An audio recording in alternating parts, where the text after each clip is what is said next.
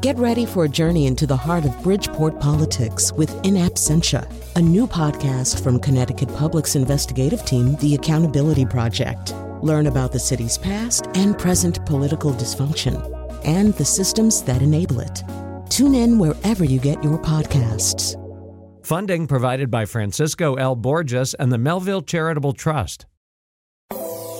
Social media has played an important role in 21st century activism, from the Arab Spring protests in the Middle East to calls against police violence here in the U.S. Sites like Facebook and Twitter help activists communicate and spread awareness to a global audience. In the 2 weeks following the murder of George Floyd, the Black Lives Matter hashtag averaged nearly 4 million tweets each day. This is Disrupted. I'm Kalila Brown-Dean. On today's show, we examine organizing and activism in America today, and whether those hashtags can translate to real change. Later, we'll hear about the Connecticut campaign to end solitary confinement and reform prison culture across the state. But first, Alicia Garza has been an activist and organizer for over 2 decades.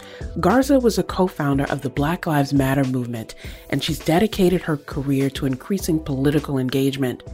She's now principal of Black Futures Lab and author of The Purpose of Power: How We Come Together When We Fall Apart. Alicia, welcome to Disrupted. Thank you so much for having me. You are well known for your advocacy work around racial justice and police violence, but you say in your memoir that you have been an activist since you were 12 years old. What got you into activism at such a young age to, one, be so passionate about an issue, but to say, I am going to lend my voice to making a change? Well, like most people who get involved in becoming a part of the change they want to see, it's really related to my own personal experiences. I grew up with a mom who got pregnant with me when she was in a relationship, and then the relationship fell apart shortly before she had me. And so that meant that she had to learn how to navigate the world as a single mother, and she was not prepared to do that. And so as a result, she talked to me a lot growing up about sex. And she would say things like, sex makes babies and babies are expensive. She would talk to me a lot about how difficult it was for her to do this on her own. And she wasn't saying that to me to make me feel bad or anything like that. I think she was just trying to impart information to me that she felt was important for me to know.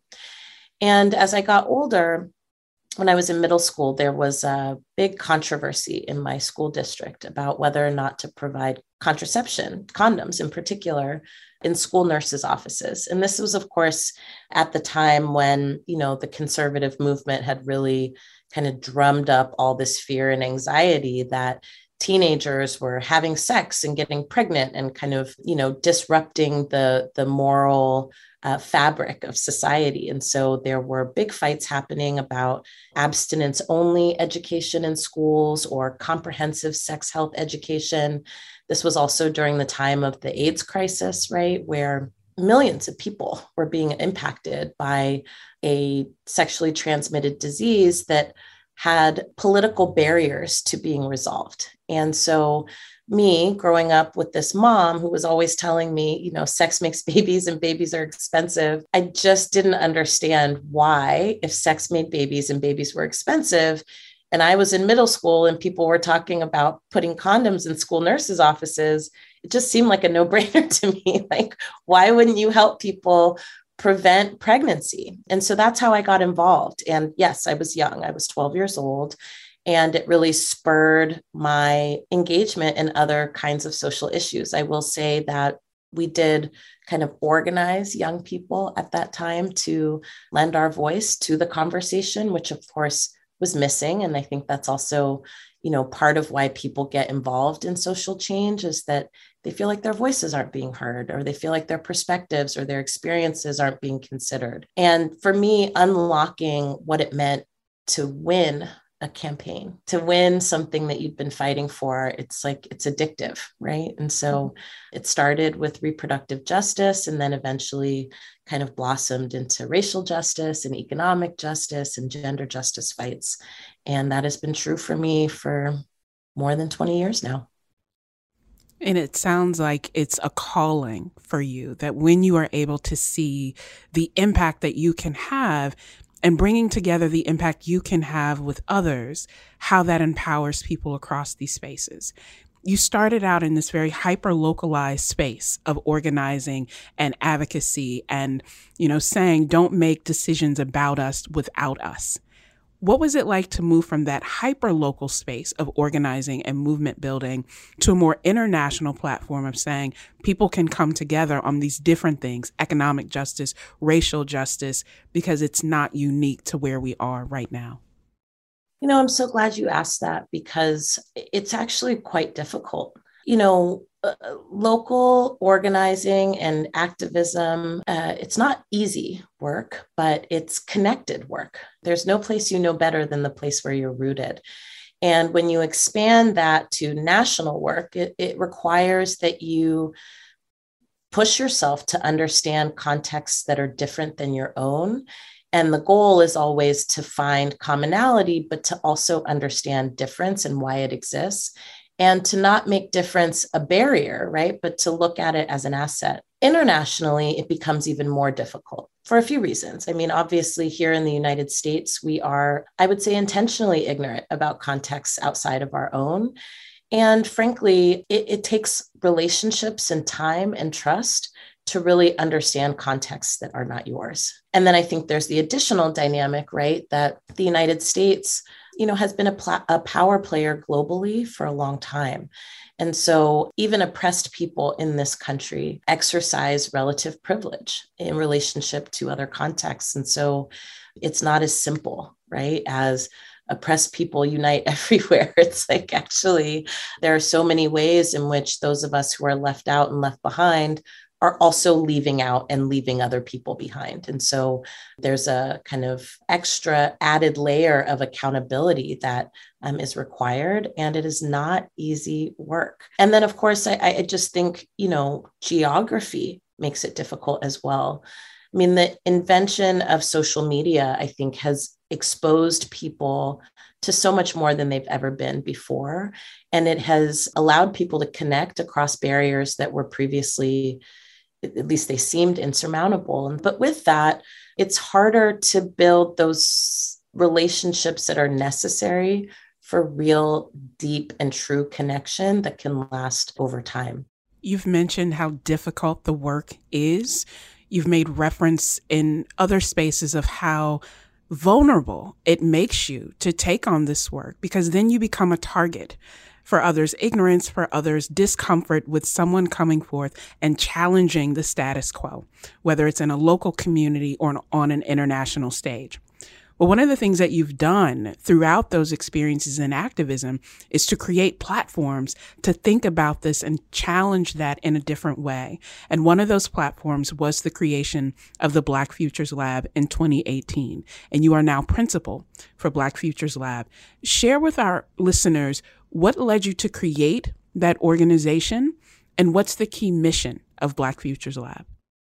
I really created the Black Futures Lab and the Black to the Future Action Fund, which is our sister organization, to make Black communities powerful in politics so we could be powerful in the rest of our lives. And it was really created to close a gap that I saw in the movement kind of ecosystem. I think that movements here in the United States have always been agnostic about electoral power and building and wielding political power as a tool for social change. And there are severe consequences to that I think we're living in right now. My mom used to say, whatever you leave on the table, you leave for somebody else to eat. And that couldn't be more true than in elections and electoral politics. Rightfully so, so many of us are distasteful of politicians and politics. We are disappointed by politics as it currently exists. And so our impetus is to say, that's not our space, right? It's too corrupt. Real change can't happen in those spaces. And, when we look forward even to the midterm elections this year, there are a lot of people, Black people in particular, who are saying, well, I keep showing up and nothing's happening. And so I'm just not going to show up anymore. And I always say, I get why you don't want to show up. I'm pissed and I'm disappointed just like you. But the question isn't, should I participate or not? The question is, how do we make politics work for us?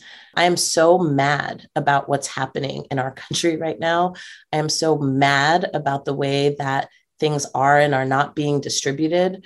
I am so mad about the way that power operates in this country that I spend every waking minute thinking about and working towards changing how politics operates so that it can operate better for us. And that's really what the Black Futures Lab exists to do. Our communities are often talked about. We are used as talking points, but our experiences and the solutions that we have are not a part of the public discourse. And the consequence to that is that when we are left out, we get public policy that doesn't work for everybody. And when we get public policy that doesn't work for everybody, we get the conditions in our communities that we experience right now, whether it be closing schools like they're doing in my community in Oakland, whether it be, houselessness, whether it be voter suppression, right? All of those things, right, are the result of people being left out of the conversation. For us, we really work to put Black communities at the center of the discourse around what public policy needs to look like in order for all of us to thrive. And so we do that in a few ways. We collect recent and relevant data about who our communities are, what we care about, what we experience every day, and what we want to see done about it. We design good public policy based on that data. We work closely with influencers, entertainers, and celebrities who are Black to use their platforms for politics and not just products so that we can reach beyond the choir of people who are already involved. And we do tons of work all the time to engage, educate, activate, and motivate Black people to participate in the political process. And that, we think, is our winning combination to how it is that we make politics work for us rather than us just working for politics. I love that you said, how do we emphasize politics and people over products? Because this often is a crowded space, right? An election year comes, certainly everyone has an opinion, but suddenly they become the go-to gatekeepers and experts. And one of the things that the Black Futures Lab has pioneered and is a way of saying we need to know who we are, where we are, the demographics, is the Black Census Project, which is a groundbreaking effort. It is the largest survey of Black Americans since the Reconstruction era. What have you learned from conducting that survey? And I know that you have a new iteration that will be coming out soon. What are you learning through that survey that helps us break through some of that popular discourse and myth making about Black Americans? It's one of the funnest, most interesting projects I've ever had the opportunity to work on. And, the Black Census really is our way of exposing the complexity and diversity of who Black communities in America are. And, if you were an alien who dropped in from outer space during any kind of election season, you would think that Black people are only urban, older, heterosexual, and Christian, right? And that the only things we care about are, criminal system reform.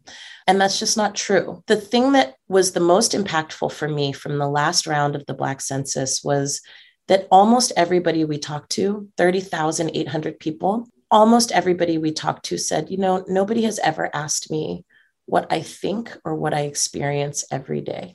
That is disastrous for democracy, right? And just think about the 14 million Black folks in this country, that talking to 30,000 people and the majority of those people saying, I've never been asked what I want from politics or what I think about politics or how I experience the impact of politics every day, that should really be a jaw dropper for any legislator, politician, elected official, that there are huge swaths of your constituencies that aren't being engaged. And yet you rely on those constituencies to keep you having a job. The other thing that I thought was really important, and this relates, of course, also to election cycles, every election cycle we hear these Democratic Party talking points that are really made for older white suburban voters. And what they are is talking points around the economy that say, we need to rebuild the middle class, or, we need to make the economy work for everyone. And it's like, actually, the number one issue that was keeping Black folks up at night was low wages that were not high enough to support a living. The second issue that was important to people was the lack of quality and affordable housing. And then, of course, the third issue was the lack of quality and affordable healthcare. So if you take all of those things combined, that 30,800 Black folks, the majority of them said, I've never been asked what I want, what I need, what I experience every day.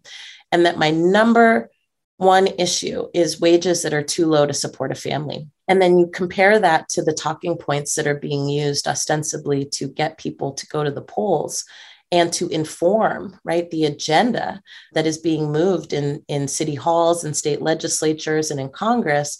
And you put those things together, you see a big mismatch, right? It's not about being a part of the middle class. It's like people cannot support their families.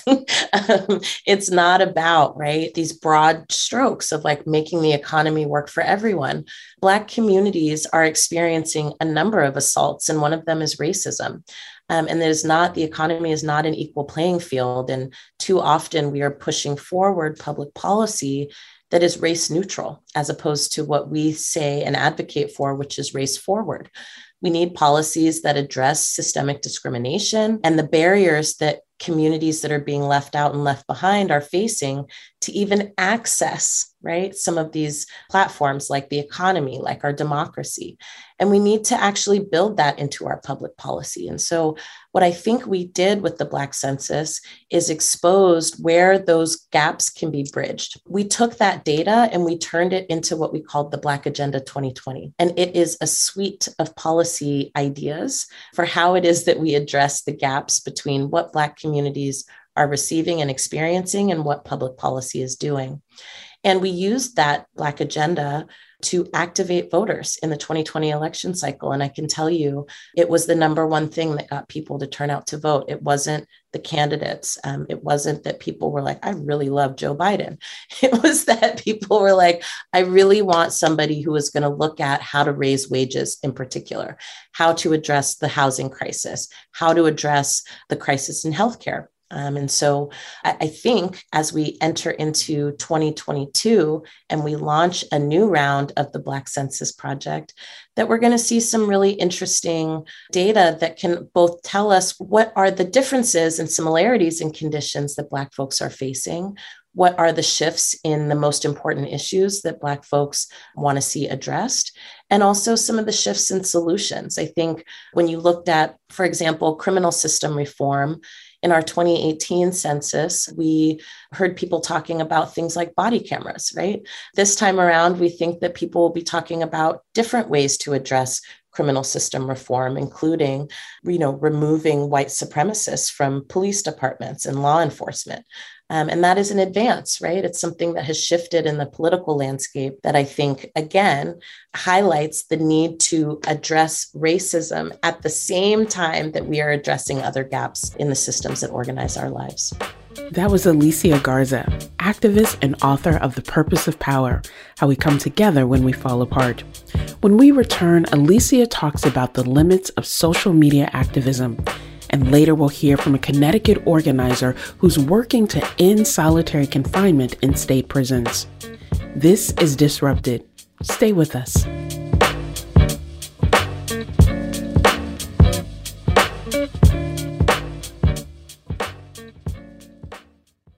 Welcome back to Disrupted. I'm Kalila Brown-Dean. Coming up, how a new bill at the Capitol could end solitary confinement in Connecticut. But now we return to our conversation with activist Alicia Garza. She's founder and principal of the Black Futures Lab. In 2020, Garza published The Purpose of Power, How We Come Together When We Fall Apart. She describes the book as being not just a memoir, but a manual for people creating change in their community. In one passage, she reflects on the influence of social media on activism, and she writes, hashtags do not start movements. People do. I asked Alicia to explain why that distinction is important. It's really interesting. For the last decade, since Black Lives Matter emerged onto the scene, people have been very obsessed with hashtag activism. And the thing that was like the number one hook for anybody who was just learning about Black Lives Matter was like, well, how did you change this hashtag into an international movement? And how did you start a movement from a hashtag? And I'm like, yo, okay.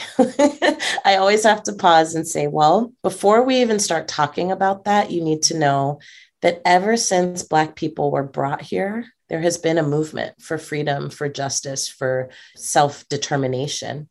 And that movement was many generations before I was even a sparkle in the eye, right, of my mother and father. And so we didn't start a movement. This is our generation's imprint on a movement that is much older and longer than us. And social media is a new invention, relatively speaking, in terms of time, that helps people do particular things, but doesn't facilitate other things. Social media is a tool to generate engagement and conversations online. Hashtags, quite literally, are ways to follow a conversation on social media. It's a way, if you want to know about dogs, if you put in hashtag dog, then you can find everything anybody's ever said about dogs, right? And hashtags are just that. They're an appendix, but movements, right? Movements are what happen when people who are deeply dissatisfied with their current conditions come together to do something about it. And hashtags are used in the service of that, but they're not interchangeable. They're not the same thing. And if we mistake hashtags for movements, what we do is we two-dimensionalize something that has many more dimensions. We miss the core of what movements are about, which are relationships and dreams and vision and courage and determination. And we also miss the work that's necessary to actually create change. A hashtag cannot change the decision that was just made in my community to close several schools in Black and Brown communities. A hashtag cannot make sure that somebody doesn't have to make a decision between going to the hospital and paying their rent. Hashtags don't do that, right? People activated and organized with a strategy for change can do that. One of the things that we've witnessed as a trend, but really, again, has this deep historical root and trajectory, is that often activists, as you say, become celebrities or are treated and viewed as celebrities. What's the damage when we begin to elevate people to this celebrity status with all of the trappings and expectations that we have in our obsession with celebrities? What's the damage to the kinds of movements and conversations that you're working on? What's the damage there? I think the damage can be summed up as it encourages people to be passive observers rather than active participants. I can't tell you how many times people have said to me, I love your movement. Keep doing what you're doing. Good luck to you people. Right? And it's like, wait a minute. This is not going to work if this is just my movement that you are observing from afar, but you're not seeing as something that is your own. The other consequence, though, is that, celebrities are people that we analyze and scrutinize and we place on pedestals, and then we knock them off when they don't meet our standards and expectations. And in the book, I talk about this too, that, one of the things that happens when you celebritize activists is that you also put all of your expectations on them without having any kind of relationship to them. We are all up in arms right now about Kanye West and the way that he is stalking Kim Kardashian. But none of us have a relationship with Kanye and none of us have a relationship with Kim, but we do have a relationship with stalking and domestic violence in our communities. And what if we were actually more focused on that? So that's one piece. But two, the people who are doing this work, we're not celebrities. We are people who, most of us have been doing this work for a long time, not in spotlights. And we have expectations that are placed on us without relationships to make those expectations real or consented to. Accountability implies relationship. And I think that there are ways in which that observer dynamic, right, really facilitates that. It's like, well, I don't know you, but if I was you, this is what I would be doing. And my counter to that would be, that's fine. Everybody's, entitled to their opinion. But I always say, look, if you don't like the way a thing is being done, go out and do it better. We need many more hands to do this work. And not everybody's going to do the same thing. Not everybody's going to do what you like. Not everybody's going to do it the way you want to do it. But there's plenty of room for lots of people to be doing lots of things. And as long as you're kind of armchair quarterbacking, right, then you're directing from the sidelines, but you're not actually getting in the fight. And that has also long-term consequences for us. And then finally, I think one of the dynamics that it perpetuates is that people want to be activists so that they can be celebrities. And I'm here to tell you from more than 20 years of doing this work, you're in 1 minute and you're gone the next, honey. Like literally, just think about it Project Runway style. Like 1 minute you're in, the next minute you're out. The drive to be a part of social change should be deeply personal to you. It necessitates that you have a reason that you keep going every day. There's a perception that activism is easy, that organizing is easy, that social change is easy, and that it's all cameras and glory and glitz. And I can tell you, it's actually none of that for most people who do this work. Throughout history, right, we have cherry-picked particular people to highlight because it helps to tell a story that has benefits for some folks. We tell stories about Rosa Parks being like a very meek and passive person who just one day spontaneously decided she wasn't moving to the back of the bus, and she becomes like this national hero for us, right? But that's not what she was at all. She was an organizer. She was involved in registering people to vote. You know, her case, she was approached by the NAACP to be the face of a legal case that was contesting, right, segregation in the South. And that Montgomery bus boycott really helped to catapult, right, that era of civil rights activism and legislation, right? But she was not somebody who just woke up one day and thought, I think I'm going to do something. She was somebody who had been involved, and nobody knew her nationally until she took that very bold and brave action. And she didn't take that bold and brave action to be known nationally. She took that bold and brave action to move a strategy. Same thing with people like Martin Luther King or Malcolm X. Like, we tell these flat stories about very complex people. And if we keep doing that, right, then we are observing history as a fairy tale that people drop from the sky already equipped with all of the things that they need to move and lead millions. And that's not the way that change happens. And the point here is, there are some deep divisions in our society that have lasted for generations, changed form, but ultimately have endured. And we need to do something about that, or our survival and our livelihood is at stake. And that is really what we should be putting on a platform, right? These issues that continue to persist, we need to be platformizing the innovations and the creativity needed to finally resolve these issues once and for all. You talked about our survivability, and I often worry for activists who have been doing this work, but suddenly get a spotlight or get elevated and people know their name.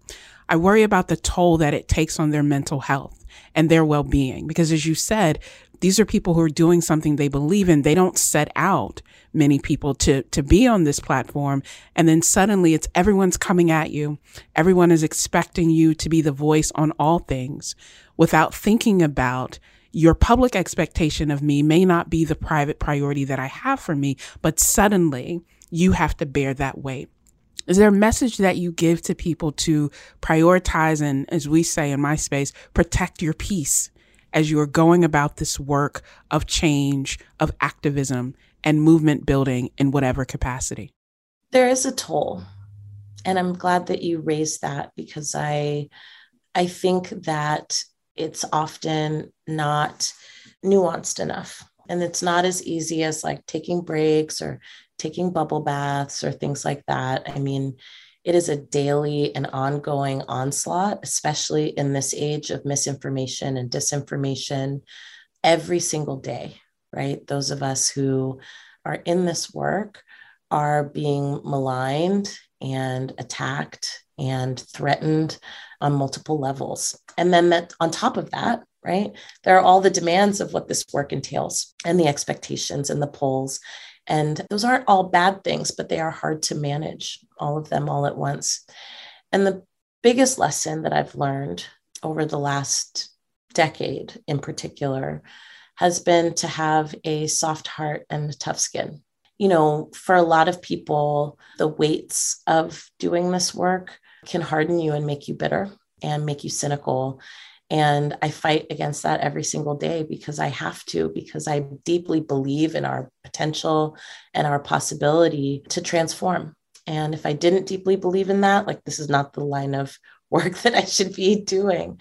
And at the same time, I've learned that I have to have strong boundaries and I have to have a tough skin. I can't take in everything that people have to say about me, good, bad, or ugly, right? It knocks me off of my path of where I'm trying to go. And every one of us, I believe, spiritually, right, has our own destiny to fulfill. And I have mine to fulfill. And my path is my path, right? And so I got to keep grinding on my path. And the way that I do that is by not taking in all of those inputs as much as I can. And then the other way that I do that, honestly, is by being able to say no. You know, and I've been doing it a lot more, especially in the last few years since the pandemic.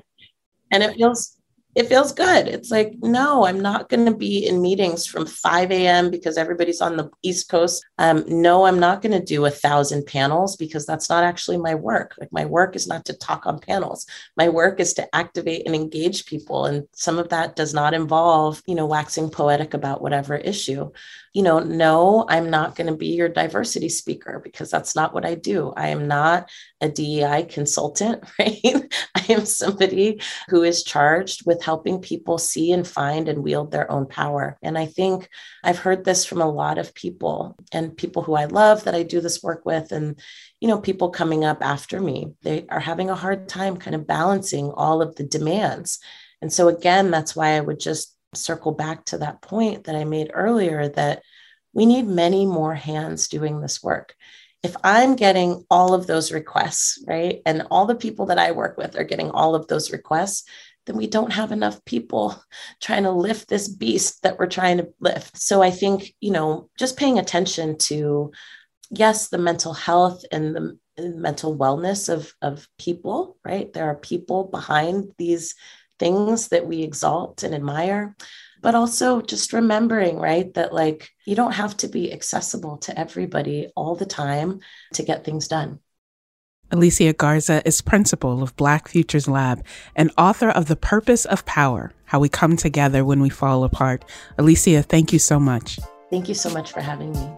After the break, Stop Solitary Connecticut's lead organizer, Barbara Fair, on fighting for prison reform in the state.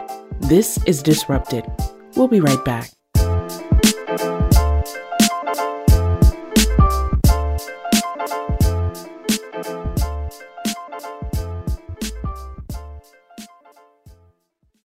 Welcome back to Disrupted. I'm Kalila Brown-Dean. Last summer, Connecticut's only high-security prison, Northern Correctional Institute in Somers, permanently closed its doors. It was common for inmates at Northern to be confined to their cells for upwards of 22 hours a day. Our next guest was a critical voice in the closure of Northern, and she now sets her sights on ending solitary confinement statewide. Barbara Fair is a licensed clinical social worker, activist, and lead organizer for Stop Solitary Connecticut. Barbara, welcome to Disrupted. Thank you. Thank you for inviting me. You have long been involved in various issues of reform, not just across Connecticut, but really across the country. And one of the latest efforts that you're part of is Stop Solitary CT, that's fighting to end solitary confinement through policy. Talk to our listeners about how the organization started and how you got involved in the movement. Like you said, I've been working on this solitary confinement decades ago with other states around the country. And I worked on prison conditions in Connecticut for a long time, but I never really knew about the Supermax until my son at the age of 17 ended up there. And he had just turned 17. And just to make a long story short, that place broke him spiritually, emotionally, in every way possible. And so that's when I knew I had to find out more about this Northern, the Supermax, and I knew it had to be shut down. And so I started working with this group. It was a few Yale students and a pastor, Allie Perry. And they were talking about, how they could bring attention to the fact that we have a Supermax in Connecticut. And so I started working with them. My son actually, he was in a better place at the time. And so he was actually able to go and testify before committees, before legislators, and publicly talk about, what this place did to him. In 2017, we were able to get a bill passed. The bill, was watered down so badly that I knew I was in here for the long haul. All we ended up getting after all of our work was getting a bill said that you can't go into the Supermax until you're at least 18. You can't torture them at 17, but you can do it at 18. So I knew I had a long road ahead to get Northern shut down. Another coalition formed, some of the same members, but then we added people who've been formerly incarcerated themselves and family members to that group. And we called ourselves Stop Solitary Connecticut. And then with that, this is the work we've been doing, just really intensifying our work, reaching out, getting a lot more supporters on our page, and even connect with Department of Corrections, whoever, to first get Northern shut down and to make sure that behavior doesn't transport to other prisons. And so that's the work we've been doing. And we also said, shutting down Northern was a beginning, but we had to make sure that we ended solitary confinement in Connecticut altogether. So we're on that path right now. The policy that we had to Protect Act doesn't end solitary, but it definitely significantly restricts its use. So before we talk about that particular legislation and the policy goals surrounding the work you've been doing, I want to take a step back, because you talked about the experience of your son, learning about his experience and wanting to advocate not just for your son, but for other people's sons who were experiencing that. And you've long talked about the impact on family. And one statistic I want to point out, because I think it's key here, especially in Connecticut, there was a 2019 report from the ACLU, and it found that Connecticut disproportionately assigns more Black men to solitary confinement than any other state.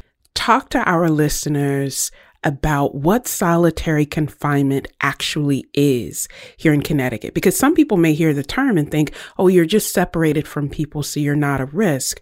But your work is really diving into how it plays out. What is solitary confinement in Connecticut? We try to follow Mandela rules, and those are the international United Nations rules. And they state solitary confinement is being held alone or with someone else where there's not meaningful social contact, and it's for 22 hours or more. It also says that it's something according to Mandela rules. It is also something that is never used for discipline. It's for the shortest period of time possible.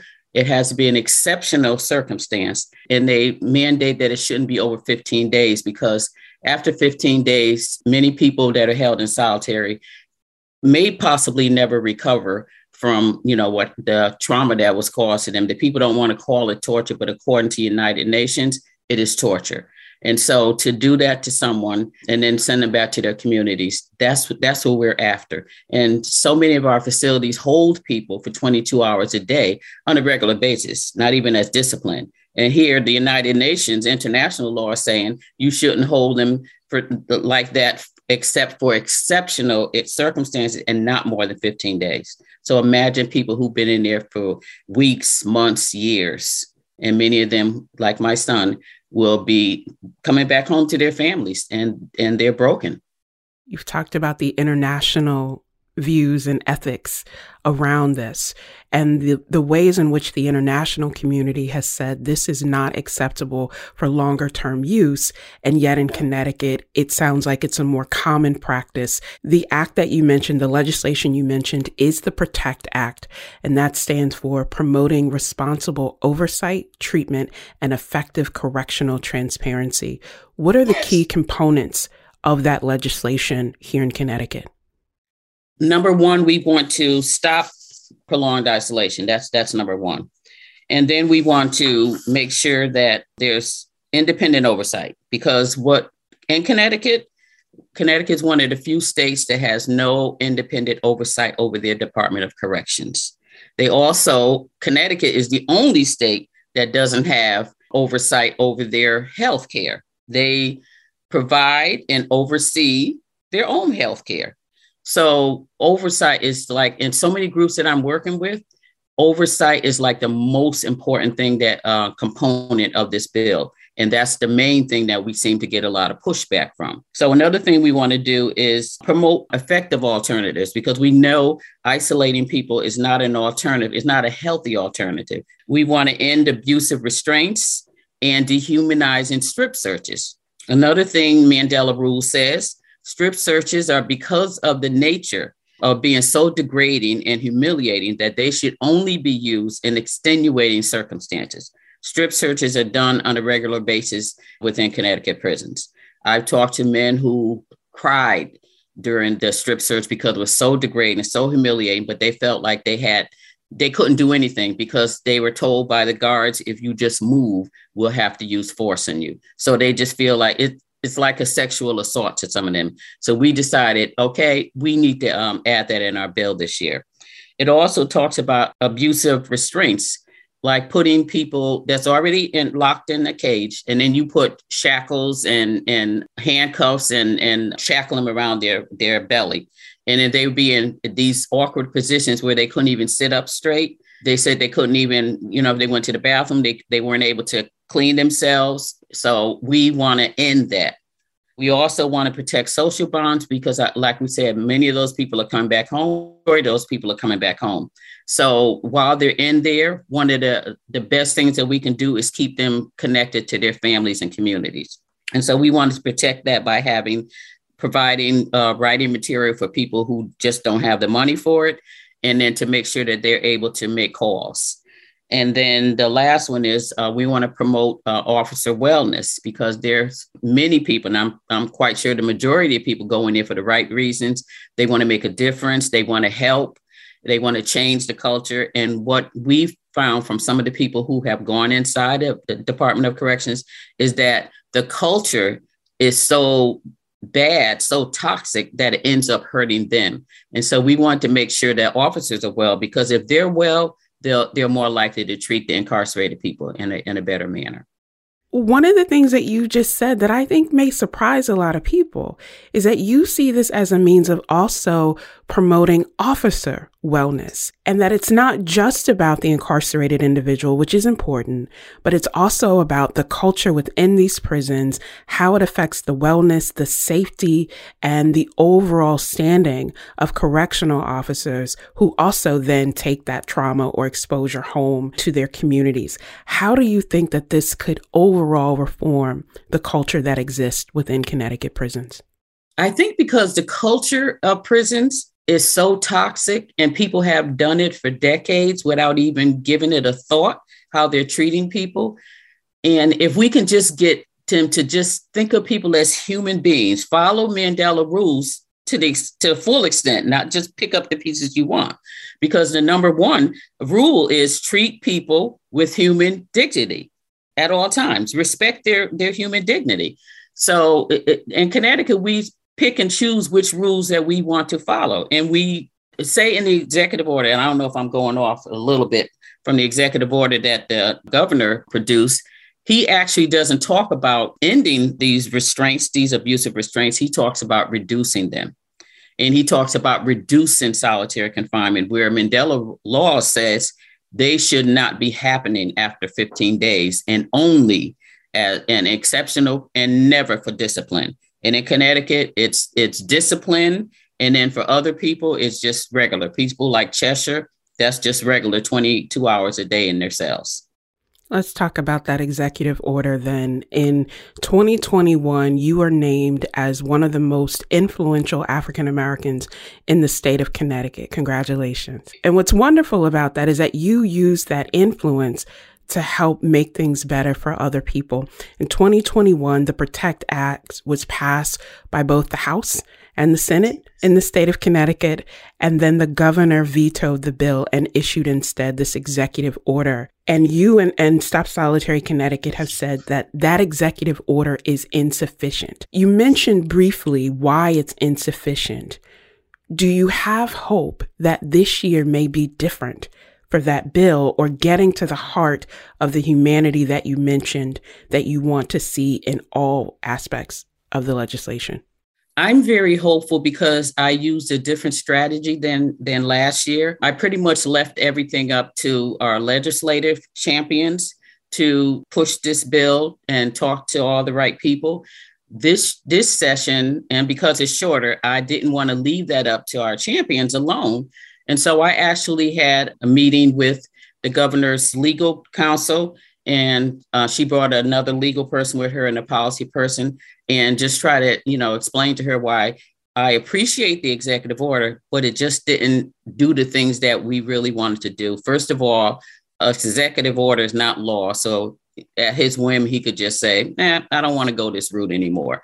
Or a new governor can come in and say that. So we need to make sure that this is law. So I met with them, and I meet with Department of Corrections every week, their top administrators. In our last meeting, the commissioner was actually in there, and I invited him he and I to have a one-on-one. And many times, like, people in our group might say, do you think it's worth talking to DOC?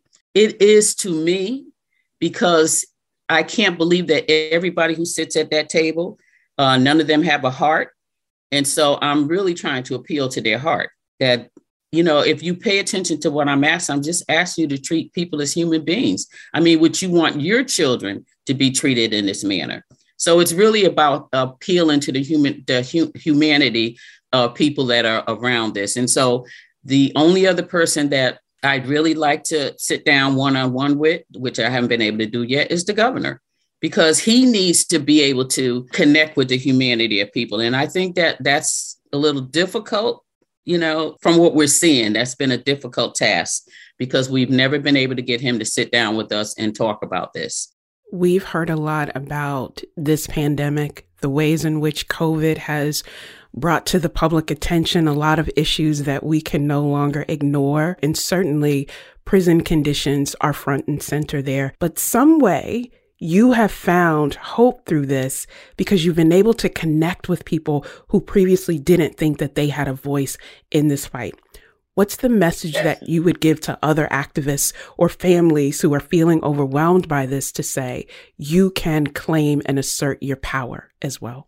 I do that as much as I can. I receive letters from people in prison, mostly men. But one of the things I tell them is that, we need your family members to show up when we're out here protesting, because it's really about your life and their lives, because you're eventually going to come back home to them. They don't want you to come back home broken in spirit and emotionally. They want you to come back whole. So they have a stake also in standing up with us and demanding that our people get treated better. And in Connecticut, because it's such a segregated state, that means a lot of Black and brown people are going to have to show up, because even though we are only 12% of the population in Connecticut, as far as prisons, we are almost 50% of the people in prison. When you put African-American Latinos, we're over 70% of the people in prison. And it's the same thing in the juvenile detention center. You see this same thing. And that's why I'm trying to raise the voices of young people so that parents realize we have kids as young as 14 years old in Manson Youth. The Department of Justice have already come down on the conditions there, forcing Connecticut to make some changes. So all of those children at a very young age are facing isolation, which Mandela Rule already says the younger they are, the less likely they are to recover from it. Barbara Fair is a licensed clinical social worker, an activist, and lead organizer for Stop Solitary Connecticut. Thank you so much for joining us. Thank you. Disrupted is produced by James Scoble-Wolf, Shekinah Collier, and Katie Tolarski. Our interns are Michaela Savitt and Sarah Gasparado. Now, before we go, I want to remind you that you can find all 74 episodes of Disrupted on your favorite podcast app. I'm Kalila Brown-Dean. Thanks for listening.